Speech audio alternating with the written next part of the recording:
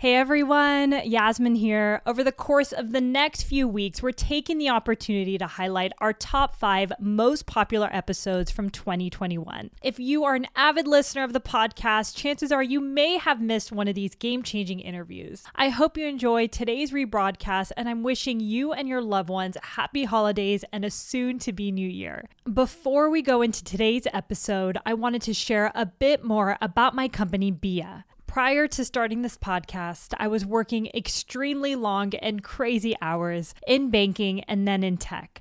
I was totally burnt out, not living my truth, and dreaming of always building my own empire. With all of this stress came really debilitating periods, from bloating, acne, cramps, extreme breast tenderness, and really unpredictable moods. I would always complain to my friends that I was literally out of commission for at least a week every single month, and that adds up to 3 months in every year. Other than feeling frustrated that my really bad periods were keeping me from pursuing my actual goals, I knew that something wasn't right. Women are not inherently designed to suffer every single month. That's when I learned about hormonal imbalances. I started working with functional medicine doctors who recommended I try something called seed cycling. And let me tell you, it's changed my life. Seed cycling is the simple process of using food as medicine to naturally support your hormones. It uses 4 different types of seeds, yes, actual seeds, throughout your menstrual cycle to support the balance of hormones like progesterone and estrogen. Within weeks of starting this process, I noticed significant shifts in my period and my overall health. But I also noticed that seed cycling is actually kind of hard to do. I wanted the best quality seeds, freshly ground in the right amount, and it was very time consuming. So I decided to create a simple and effective way for anyone to start seed cycling today, using the highest quality organic seeds in the right amount with the right support. And it's called BIA. And I'm so excited to bring it to you. Now, anyone struggling with hormonal imbalances can easily incorporate seed cycling into their busy schedule. It's been a complete game changer for me, and it's allowed me to focus on things that matter most to me, like this podcast and building my own empire. And most importantly, I want this for you too. If you or anyone you know has been struggling with hormonal imbalances or bad periods, check out our free guide with our top tips to tackling hormonal imbalances at biawellness.com/free. Once again, it's Bia Wellness, BEEYA wellness.com/free. We also included this link in the show notes along with a promo code for all of our Behind Her Empire listeners. I know you're going to love seed cycling just as much as I do. Thanks so much for listening, and I hope you enjoy this week's episode. For any of you out there who might be waiting for somebody to tap you on the shoulder and say, you're ready, you've accomplished enough, it's your time, go do it. I want you to consider this podcast your tap on the shoulder, right? And let us encourage you that you are already more than enough. So just go out and ask for more. Hey everyone, I'm Yasmin Nouri, and you're listening to the Behind Her Empire podcast. I'm on a mission to showcase successful self-made women who share honest stories and lessons of what it really takes to create the life you want and build your own empire. I want to welcome this week's guest, Alex Carter, to our show today. Alex is a world-renowned negotiation expert, best-selling author, and Columbia Law School professor. Alex is passionate about helping people ask for more and negotiate any aspect of their lives. Most of us think the loudest person in the room always wins a negotiation, but that's far from the truth. What I love about her approach is that she poses simple tactics that we can all use to approach negotiation, from questions we need to ask ourselves to the words and techniques you use when you're in the conversation. Alex's first book, Ask for More, which is something I refer to all the time, became an instant Wall Street Journal bestseller and the first negotiation book solo authored by a woman to make the list. She is also a negotiation expert and coach for the United Nations, Fortune 100 companies, the US government, and so much more. We'll talk to Alex about her best negotiation tips, especially when it comes to asking for a promotion or asking for more in your salary, how to take away the fear many people have around negotiating, how to turn any no into a yes with many examples there, and the importance of teaching people your value. Welcome to the show, Alex. Thanks, Yasmin. I've been looking forward to this. I'm glad to be here. It is a true honor. And I know we talked about this a bit before the interview, but I've been following your work since your book came out in the pandemic last year. And you've been such a motivation in my life in terms of asking for more, having great conversations when it comes to negotiation. So I am honestly very thrilled for our listeners to learn more about you, because I think it is completely going to resonate with every aspect of their life. So thank you again. Oh, it's my pleasure. It's been a wild year, truly, right? But I think it's shown that even in the most turbulent of times, there are always things that you can ask for and always ways that you can negotiate through that situation. Exactly. And we'll get into this in a little bit, but there's a lot of women and men right now who, our economic climate is different. Every person right now is doing more than they are expected in their jobs. And like you've said, still an opportunity to ask for more in different ways. So I know there's going to be so many gems that people are going to take after this interview, and it'll probably be saved and they'll listen to it all the time, because I know I do that. So I'm looking forward to just jumping into it. So before we talk all about negotiation, I actually want to talk about something you've mentioned when you launched your first book, where you've mentioned, it's a big symbol in terms of your lifelong process and your own personal journey. And I think it's worth talking about because you grew up in Long Island as a quiet kid who struggled with self-confidence. And I love to talk about that because now you're a master negotiator, right? You're incredibly confident. You speak all over the world. But can you talk to us more about your own personal evolution and really what this book represents to you?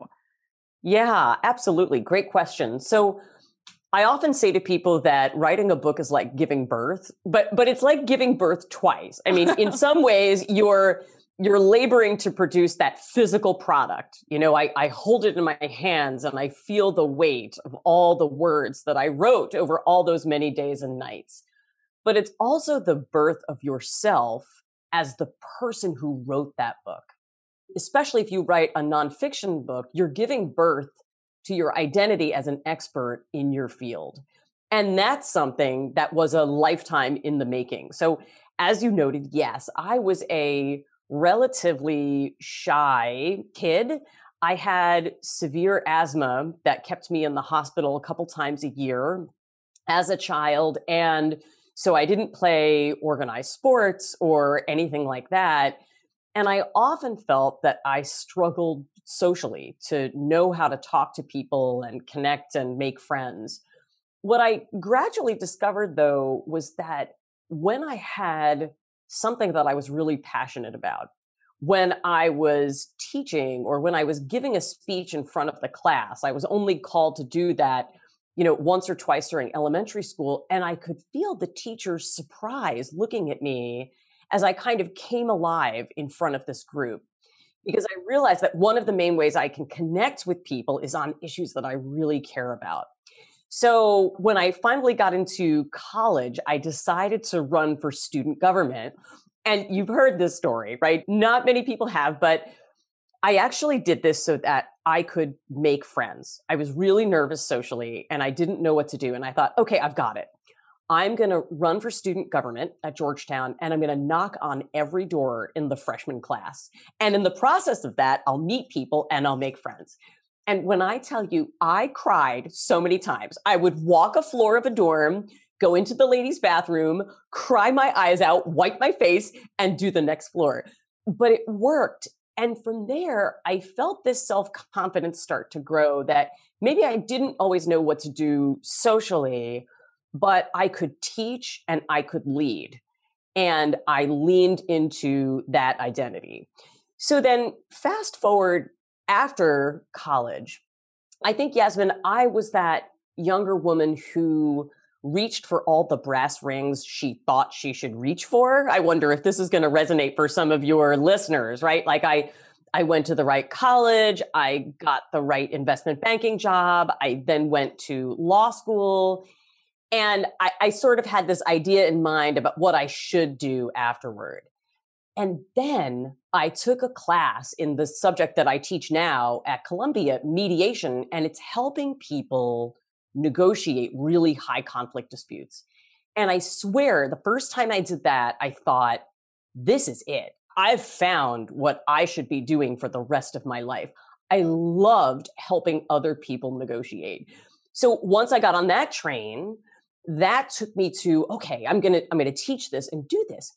But the last piece of the puzzle was I was the woman then who was an expert at helping other people negotiate, but I struggled to do it for myself. And that, the last piece of that journey, turning my expertise on myself, realizing that other people would benefit when I negotiated for myself too, that honestly is what gets me up in the morning and keeps me up late at night, is letting as many people know as possible around the world that when you ask for more, it is not selfish. You benefit other people. That is so powerful. And you alluded to this, but you mentioned hardest part was taking your own advice, right? I know early in your career, you always negotiated for other people. You found that passion in yourself to do that. But at what point did you realize that it was important to advocate for yourself? Because it's always easier said than done. Yes. Yes. I'll tell you the exact moment. The exact moment was negotiating my first salary. And I walked in, I was really nervous, and I got a good offer. And inside, I wasn't expecting to get a good offer right off the bat. I thought I would have to claw my way there. I had a crisis because I realized that part of me wanted to accept that on the spot. That I thought, especially as a woman, that I should accept good enough or fair or something that was livable. But thank goodness I didn't. I called a senior woman in my field and I said, can I ask for some advice? I'm not sure what to do. And she laughed at me and said, I'm going to tell you what to do, Alex. You're going to get back in there and you are going to ask for more. Do not be the woman who does not negotiate. When you teach someone how to value you, you teach him how to value all of us. So if you're not going to ask for more for yourself, I want you to do it for the woman who's coming after you. Do it for the sisterhood. And that was it, Yasmin. The thought I had in that moment was, oh crap. Now I have to negotiate. I have to negotiate now, and I have to negotiate forever. And not only do I have to do this for other women, I realize now that other women need to know this. We need to know that it is not selfish. I'm not taking away from you, Yasmin, when I ask for more. I'm actually going to help lift you and the rest of the women I work with up. I have goosebumps just even hearing that, because I think that's also a lot of motivation into why I want to build businesses, is to lift us all up and inspire us to see what's possible. But going to your point, a lot of women who might be in that situation, you got surprised that the salary was way more than you were even expecting. I've been in that situation and I said, yes, right? You took the time to go back, speak to a senior mentor, get their thoughts. But a lot of people don't want to bring up that number or negotiate because they're scared of rejection or that fear of failure of getting that no. So when you're in that moment, did that cross your mind? And how do you advise people today who might not even take that first step because they're scared of just hearing no?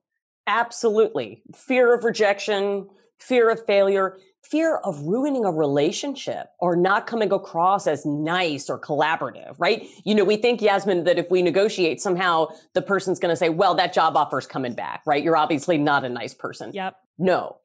People expect you to negotiate. Here's the secret. When you negotiate on behalf of yourself, you are teaching that company or that person what you will be like as a negotiator for them. It's actually an audition, so you should do it. Okay, but here's what I want you to know. A lot of times people think negotiation means you have to come in and really be super aggressive, right? Or you have to approach it as like a winner takes all. And you don't have to do that at all. In fact, it's not the best approach. The approach that I teach to negotiation is about asking great questions, right? So if, for example, you are thinking about offering me a job, I'm going to ask you a lot of questions up front, Yasmin. I want to know your biggest needs for this position. I want to know what's keeping you up at night in the business because you don't have this position filled. I want to know if we were unbelievably successful together, me working with you in this position, what would that success look like in the business? 1, 2, 3 years from now. And once I know all of that information, then I'm in a much better position to say to you, Yasmin, I'm super excited to work here.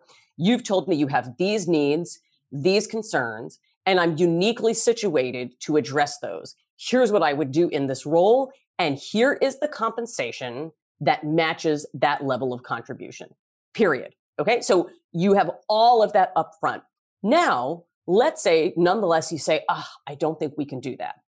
Okay, that moment, people think they either need to crawl out of the office on all fours and never talk again, right? Or that they need to argue. No, you simply look at the person and say, okay, what are your concerns with that amount? That's it. Simply ask their concerns, because you could find out all sorts of things. What if you said to me, Yasmin, well, that amount really is for somebody who has this kind of experience, and I can actually show you that I have that kind of experience. We're going to have a different conversation. What if the person says to me, well, Alex, I can't give you that raise right now because I don't have my budgets yet for next year. Okay, Yasmin, when might we renew this conversation? I am here to tell you that I have counseled many, many women and men who have negotiated for their worth, gotten more money, and in the process made their relationships better. I'll give you one example. A guy recently, a senior VP, grew up in this company, great relationships, right? And for some years now, he's been growing his business unit, but his salary is pretty low, hasn't risen. We work together. He goes in, he collaboratively asks for more. Not only did they look at him and say, actually, you're right. You are undervalued. We're going to fix this. But do you know, a few months later, the CEO called him and said, I want you to know how impressed I was with how you ran that conversation. I'm going to be retiring in a few years. I'd like you to think about your future plans at the company. Wow. Right? Same is true for women. A woman just a couple weeks ago, we worked together. She got a great job offer, but it still wasn't quite enough. We asked for almost 100,000 more. She made a great case. And do you know what happened? The person looked at her and said, so you're telling me this is market? And she said, yes, this is market. And he said, okay, you have a deal. That's it. So truly, you have so much less to fear than you realize. And even the no is something you can get through and make the relationship better. I love hearing the examples that you're giving, because like you said, some people think when they first hear no, they just want to run out of the office and they think they're done. But like you said, employers and people are expecting you to ask for more, and it's how you value yourself. There's nothing wrong with it, and there shouldn't be any fear around it. And I love your examples of that. Yeah. If I could say one more thing, Please. No is not about you. Okay. Most of the time, no is about something else. You may have asked the wrong person. You may have the wrong timing. They may not have enough information to know about what you're offering. As somebody who published a book during a pandemic, let me tell you, okay, I am now a specialist at hearing no and turning it into yes. Almost my entire tour was canceled, as an example, okay? Every single event where I was going to be selling books, the physical event canceled. And then they said, nope, we're not doing a virtual event either. Okay. And you want to know what I did? Conflict resolution expert. The first thing I did was I put my head down on the desk and I cried my eyes out for 5 to 10 minutes. Okay. Then, similar to when I was in college, I wiped my face and I thought, okay, Alex, you wrote a book called Ask for More. So you're going to call these people back. One by one, Yasmin, I called them and I said, what are your concerns with a virtual event? Every single one of these people told me no. Okay. What are your concerns with a virtual event? The first person said, well, we don't have the staff to run it. We're kind of strapped right now. And I said, I hear that concern. Would it help if my staff ran it? Because I do have somebody. And they said, that sounds great, actually. Thank you. We did the event. Second person said, well, we're not sure our employees would want a virtual event. And I said, oh, that's an interesting concern. How might we find that out? And they said, well, we could survey. And I said, that sounds great. They surveyed. People wanted the event. We did the event. Over and over again, I turned a no into a yes. And every single person at the end of our working together said, I'm so glad we did this. Truly, no is not about you. You are, in fact, doing the other person a favor by asking their concerns and giving them an opportunity to have more information to make a fuller decision. Exactly. And it will only benefit both of you, right? When you're understanding where they're coming from, you're addressing their concerns like you did during your book launch, and you're able to get to that. Yes, that works for both of you. And I know a lot of your tactics, like you've mentioned, is really all about asking the right questions. And I know in your book, you've broken it down into two sections, mirror and window questions. I know there's so much to dig into there, but can you kind of share at a high level how you think about questions and the way that we can incorporate it in our lives today? Yeah. So questions are the secret weapon in negotiation. It starts, first of all, not when you sit down with somebody else. Negotiation starts with how you talk to yourself.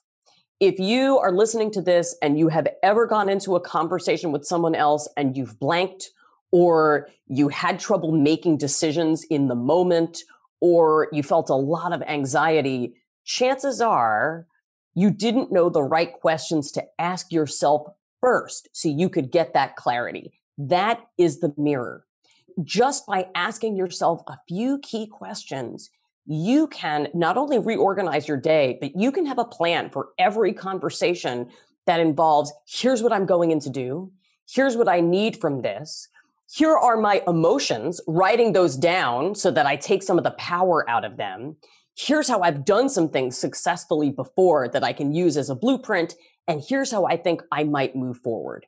When you do this, and by the way, Yasmin, I do this myself. It takes 10 to 15 minutes and I am set for a conversation.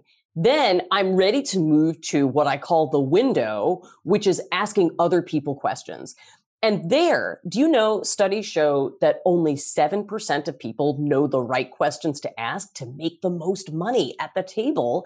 And they are not like law and order cross-examination questions. They're open questions. You want to get that other person talking about their needs, their goals. What are the problems that they want to solve? And that is when, as an entrepreneur or a person in corporate, you are going to start to crack incredible ceilings in your career, generate more business, do more business with your current clients, and also have them come back over and over again. Wow. There's two things that really stand out, in terms of the mirroring questions, taking that time to really think through yourself and what you want and asking questions, I think gives you that ammunition and the confidence to come into the meeting, right? I mean, I know that's something I've learned from you. And although I'm running a business now, I'm not negotiating a salary. I've had a lot of difficult conversations in business dealings, right? And I think I always thought that I always had to also talk a lot. And like you said, it's all about asking the right questions when you're in that situation, because sometimes you assume just talking and getting it done is going to get to the point when really taking a step back and listening to them is really where the magic happens and where you can get to an outcome that's beneficial for both of you. So I love those two questions or the way you've kind of segmented the questions for people listening today. And an interesting stat that you also have in your book where you've said women who graduate with an MBA are less likely to negotiate their salary. And if you don't negotiate your first salary and everything stays the same from there, you're going to have to work 8 years longer versus a man who negotiated their salary starting out. I mean, wow, that's a big deal. I'd love to just, you work with MBA students all the time. I know you're a professor at Columbia, but do you see that with women that you're teaching, just kind of the hesitancy around whether it's self-advocating for themselves or, negotiating certain things? But I'd love to just kind of hear your thoughts around that. Yeah, absolutely. So I do think that in some ways the picture is changing.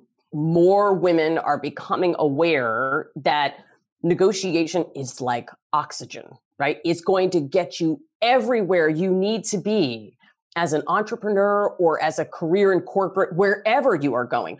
Frankly, negotiation is what you need in every area of your life. At home, if you have a spouse or partner, if you have children, other family members, it's not just about money even. It's about negotiating for space, for time, for boundaries, for health, for the things that are going to make your life, yes, profitable and rich, but also sustainable. All of that as women is what we need coming out of this pandemic. So It's everywhere and it's absolutely essential. Here's what I think I've gleaned from a lot of the research on women and negotiation. The biggest difference I see is that when there isn't any information, if it's not clear, you can negotiate. Women tend to assume the default is I can't negotiate unless it's made clear to me that I can. Men more readily assume everything's negotiable unless they're told it's not.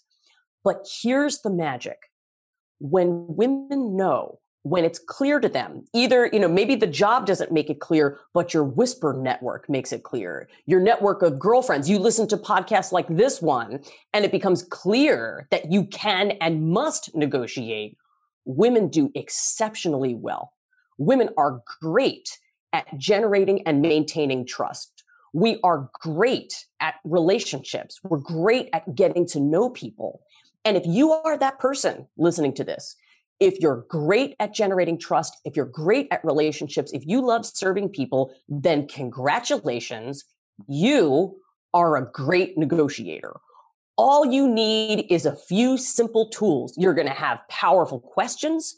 You're going to know how to use silence, and you are off to the races and you're going to do incredibly well. I love this because like you mentioned, so much of negotiation is how you manage relationships. And I do think women naturally are great at connecting people. We have wonderful empathy. And you talk a lot about how negotiation is all about steering that relationship. I'd love for you to expand a little bit more on that. Yeah. So this went back all the way to my honeymoon in Hawaii when, picture this, I'm a junior lawyer. Okay. So I'm a professional woman, newly in her 30s. And I've been studying negotiation for a while. And there was so much out there that seemed to really reduce it to it's only when you talk about money and it's kind of a haggling over money to get to an agreement. And it was something that you only did, when your contracts came up with a client, right? Like in your business, right? Once a quarter, once a year, et cetera. But instead, right, I learned on my Hawaiian honeymoon a totally different way to think about it. So we're in this kayak, my husband and I, in Hawaii, and our guide up ahead looks back at us and says, please negotiate your kayaks to the left. We're headed for that beach up ahead. And that was the moment that something clicked in my brain. And I thought, that's right. If I'm negotiating my kayak toward a beach, what am I doing? I'm steering. And as everybody else was looking at the beautiful scenery, I was thinking to myself, what would my life look like as a woman, as a professional, if I treated every conversation I had with someone, not just the money conversations, but every conversation as an opportunity to steer that relationship, to teach that person how to value me, to get to know them really well in return, so that when we hit those difficult conversations, when it's time to talk about money, when we have to talk about a contract that isn't going well, that we've been steering that relationship effectively for a long time. And suddenly, when I thought about it like steering relationships, I looked, and everywhere in my life, I saw opportunities to negotiate. I didn't wait for a performance review. I would call up people at work and say, I'd love to work on that project. Or what would you need in order for me to help you on that assignment? I'd love to work with you in the future. Could we go to a mentoring lunch? All of a sudden, everywhere, I was steering my kayak. And I realized that if I continued to do that and build those relationships, that I was going to get my career to the place that I wanted to be. We actually had Kate Luzio on our podcast this week. We talked to her last week, and she talks a lot about this in terms of the power of relationship. As we're talking about negotiation, the importance of steering relationships, and it's all very similar, but it just goes to show the importance of putting yourself out there and connecting with others, because that's how you ultimately get to the outcome that you personally want. If you don't advocate for yourself or show up, people are going to direct your life in the way they want to. And I love the way you talk about, relationships. And you mentioned a few examples in your life, but I'd love to hear more about You've said something interesting where, right now you're a great, well-known speaker. You've said that once or twice a week, you've sometimes gotten fees that aren't acceptable or they don't want to necessarily pay you. So there are a lot of women today who might be contractors, wanting to share their fees with people. And they say, it doesn't fit our budget. How have you turned that quote unquote no into a yes in your own life?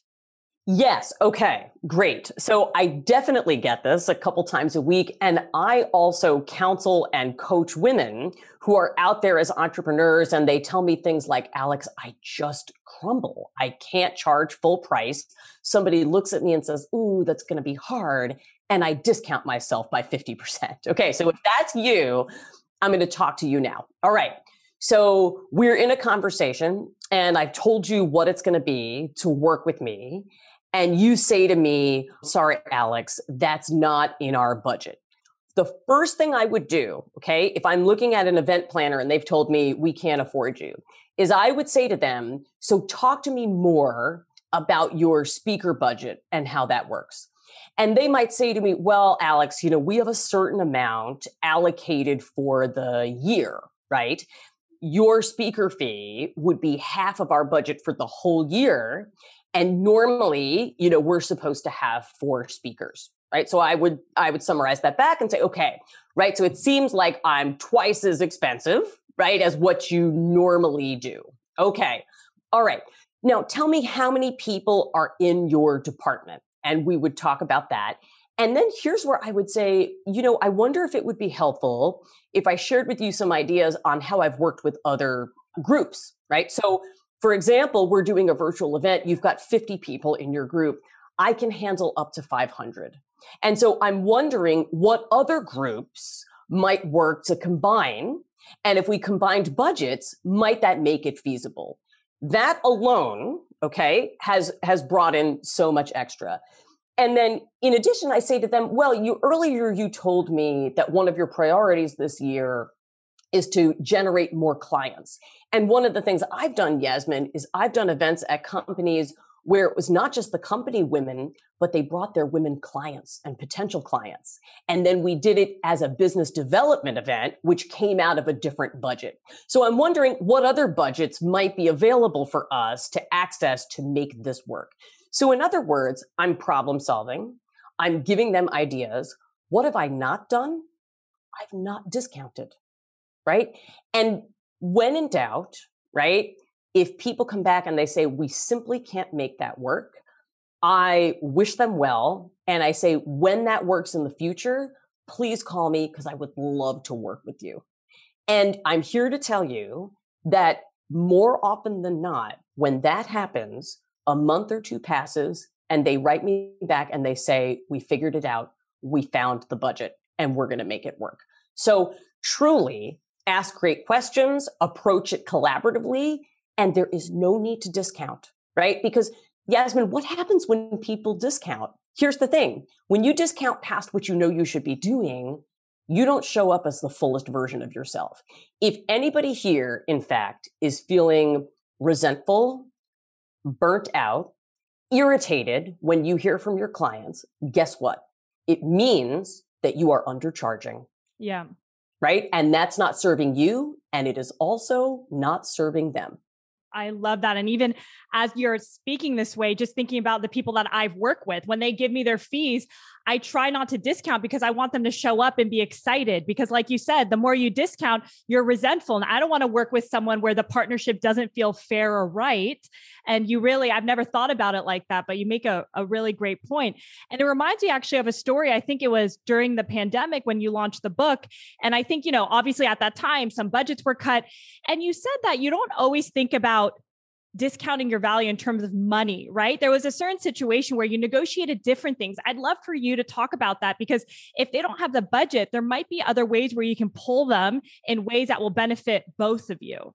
Yes, absolutely. So in fact, even before the pandemic, let me take you back to my first ever speaking engagement.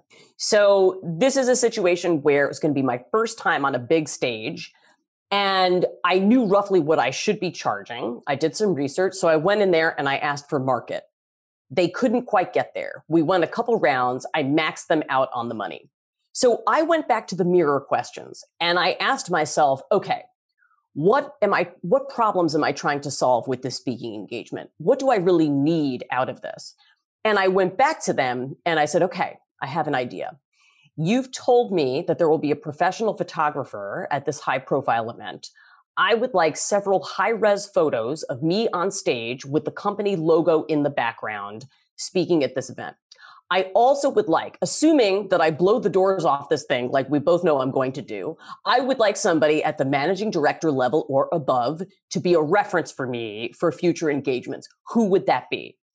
And with the reference and the professional photos alone, the cost of those would have taken me over the amounts, right, of market value. Those alone got me to where I needed to be. With that one negotiation, I went on to make probably 20 times or more that initial fee in referrals from that one. So truly, at different times in your career, you might go in and say, okay, so my urgent need, for example, I'm on a book tour, is to sell books. So if somebody cannot make my full fee right now, how many books could you buy? And who else could you call for me to get me another referral for a speaking engagement? So these are the types of ways that you can, maybe it's not all money all the time, but you can think about other needs you have and get those met so that nonetheless, you're still showing up excited and you're getting what you need to build your business in the long term. I'm wondering if that resonates for you, Yasmin. Oh, 1,000%. And I love that story specifically because I think it allows people who are listening to really think outside the box, right? Because some people think it's always about money, but it's like you can approach the conversation and leave happy if you can pull different levers like you did. You know, those professional photos are incredibly expensive. Having a referral will only benefit you in the future with more referrals. So it's thinking about what are the other ways that they can add value that they would even be okay with and excited about. So I love your example, and I hope it's allowing people to really sink that in and think about different ways in their own life to approach it. So we've talked about so many things in this interview in terms of different ways to optimize a conversation, how to show up as a better negotiator. What would you say in your entire career coaching people are maybe the top 3 mistakes that people do when it comes to negotiation? Number 1 is we talk too much. I wonder, yes, you're pointing at yourself. I'm pointing at myself, Yasmin. Okay. So truly, one of your greatest weapons in negotiation is silence. I call this in the book, landing the plane. And what that means is this. You're going to go in, you are going to ask your question or make your proposal, and then you are zipping your mouth. Think about it. How often do we, because we're nervous, right? We fear that silence. I might go into you and say, Yasmin, okay, what do you need to close this deal today? How about $10,000? Would that do it? I know we're on the lower side, but I truly think if you look at this, no, right? What if Yasmin would have said 5,000 and I just overpaid? What if you would have said something else? Truly, one of the best ways you can negotiate is to allow there to be silence. Silence is a gift to you because it prevents you from bidding against yourself and eating up your value with your words. But you know the truth, it's also a gift to the other person. How often do we give people time and space to think, to generate ideas, to really imagine what they want the collaboration to look like? Give people that silence.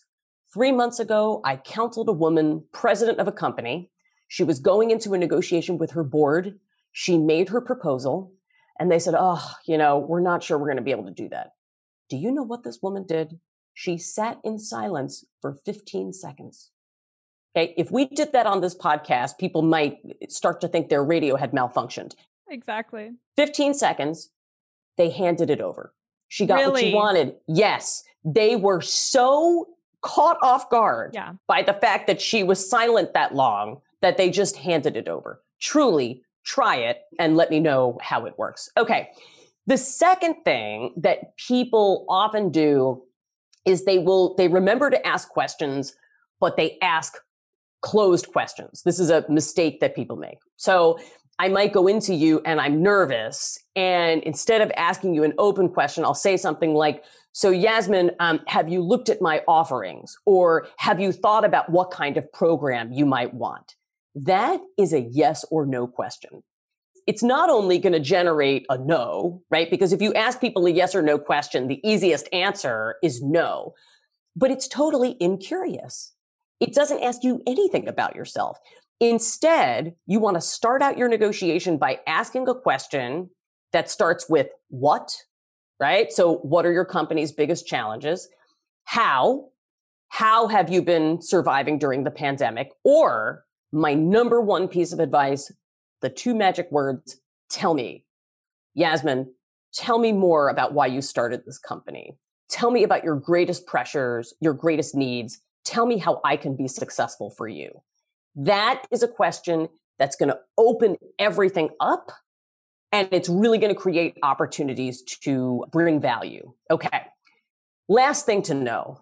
This is the mistakes that people make. My last mistake that people often make is truly that they think it's not their time yet. I know so many people, in particular women, who say, I have to wait longer. I have to prove myself. It goes back to, if we don't think we meet at least 100% of the job qualifications, we don't apply. And so I want to tell you a story. If you're that woman out there, there was a woman I met last year during a speaking engagement, and she heard me speak, and she had just been told that she was not yet ready to go up for a promotion. And she said, okay. And she accepted that and took that on board. She heard me give a talk and she decided to fight. And she went back and she said, no, I believe I am ready. I know I am ready. And she lined up her allies and advocates and she made her case. And 6 months later, she was a managing director. She got that promotion. So for any of you out there who might be waiting for somebody to tap you on the shoulder and say, you're ready, you've accomplished enough, it's your time, go do it. I want you to consider this podcast your tap on the shoulder, right? And let us encourage you that you are already more than enough. So just go out and ask for more. Alex, you speak so well. I just have goosebumps listening to all the points that you say. I think it will resonate with so many women. I mean, definitely for me in different parts of my life. I wish I discovered you earlier in my career, but I'm glad we're connecting now. And, I get to showcase and hopefully amplify your story and messaging, because I think it's so critical and applies to so many women. And something that popped into my mind that I just also want to bring up from my own experience, in case it helps anybody listening, is that sometimes in, negotiations, sometimes you'll be pressured to make a decision on the phone or that quickly. It kind of goes back to your number one in terms of silence and, taking a moment. I would love for you to talk about that, because I think that's also been a huge help in how I've kind of handled certain business negotiations or difficult conversations recently in my life. Absolutely. Here's what I want to say.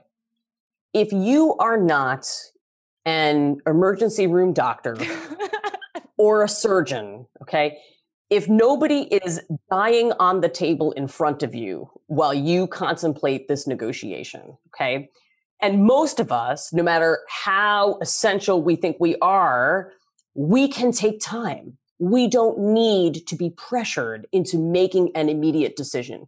If you are an essential healthcare worker and you're making decisions about people's lives, I want to say from the bottom of my heart, thank you for doing that work. And I'm so glad that you are making those split-second decisions. For the rest of us, it can wait, period. I had a woman recently who was pressured to, make a decision about a job because somebody was going to go on vacation. Okay. Their vacation truly is not your emergency.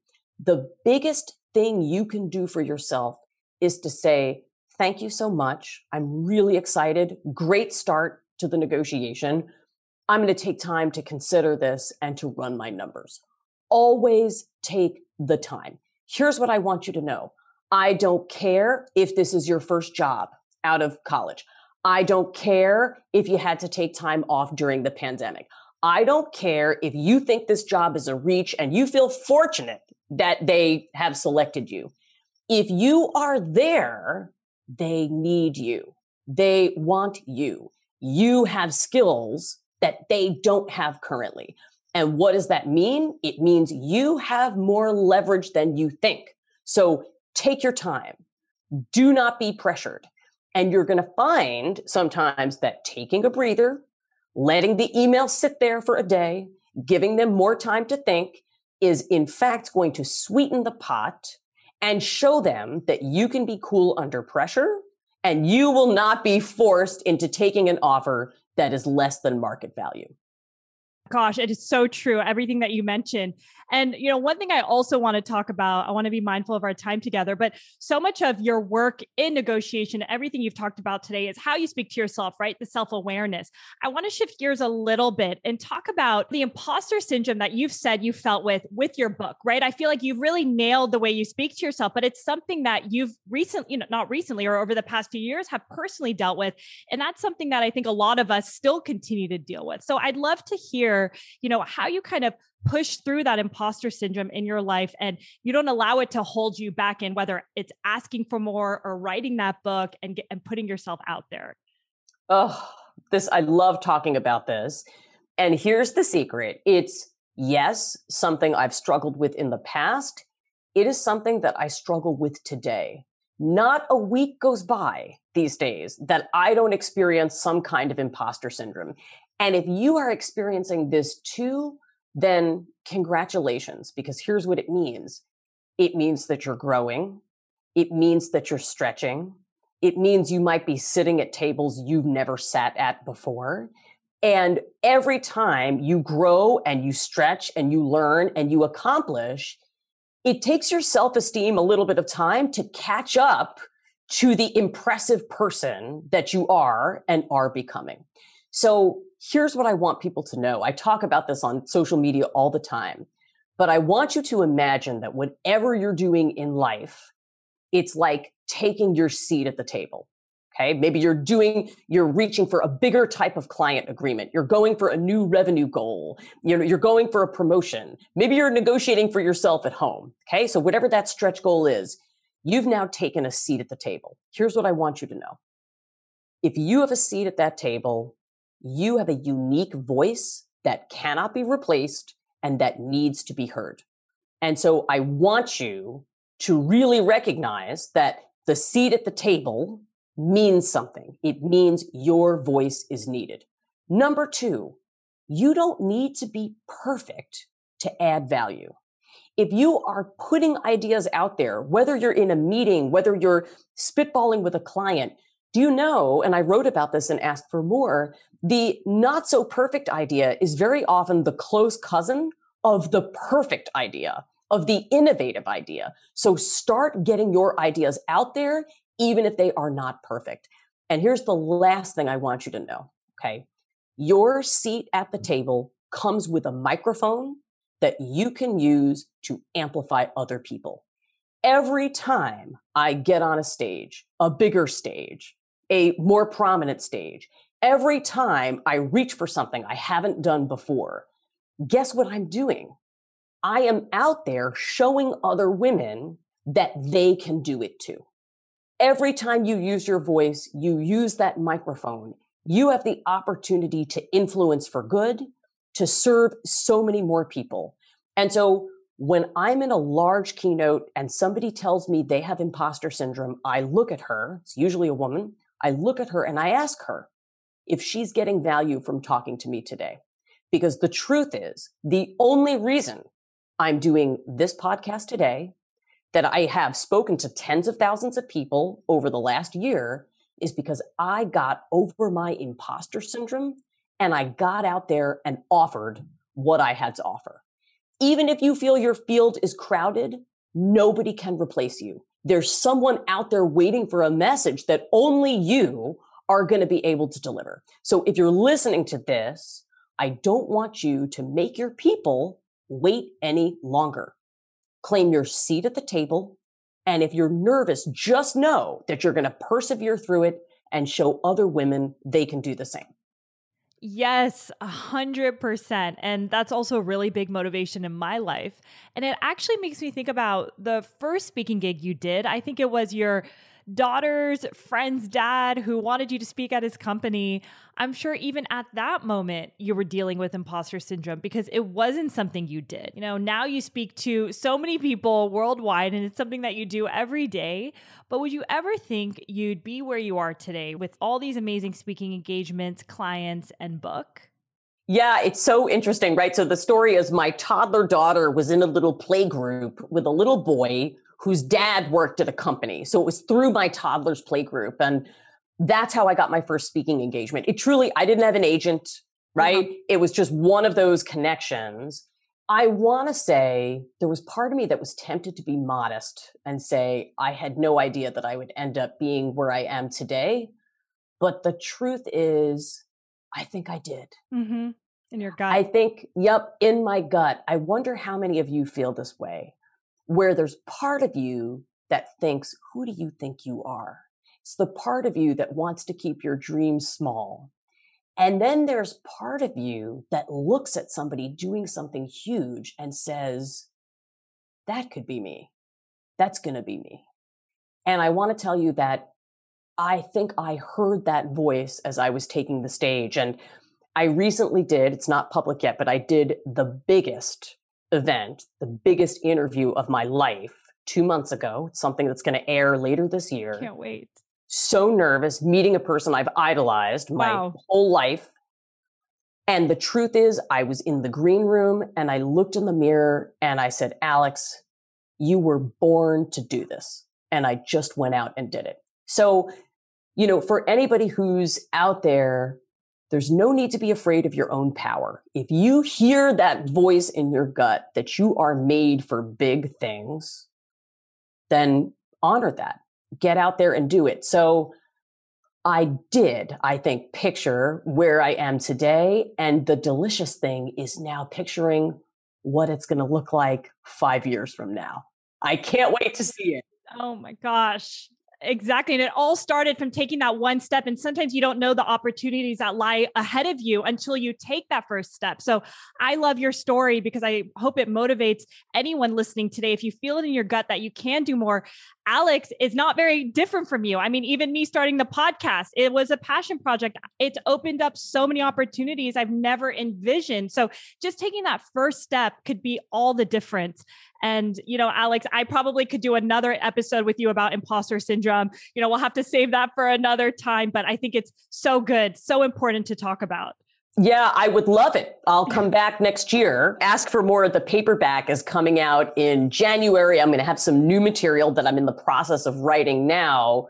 But this is something that I truly want every person to know, that the people you look up to most in the world also deal with this. It's normal. You can persevere through. And in fact, it means great things. It means you're growing. Absolutely. Well, we'll have to make that happen next year. We can't wait for the paperback. But Alex, thank you for joining us today. We're going to share all the information about your book and where everybody should find you. But it was such an honor, honestly, to have you on. Thank you for impacting so many people's lives with the work that you do.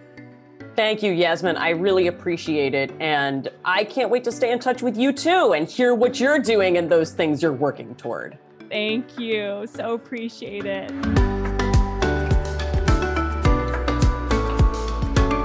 Thank you so much for listening to this episode of Behind Her Empire.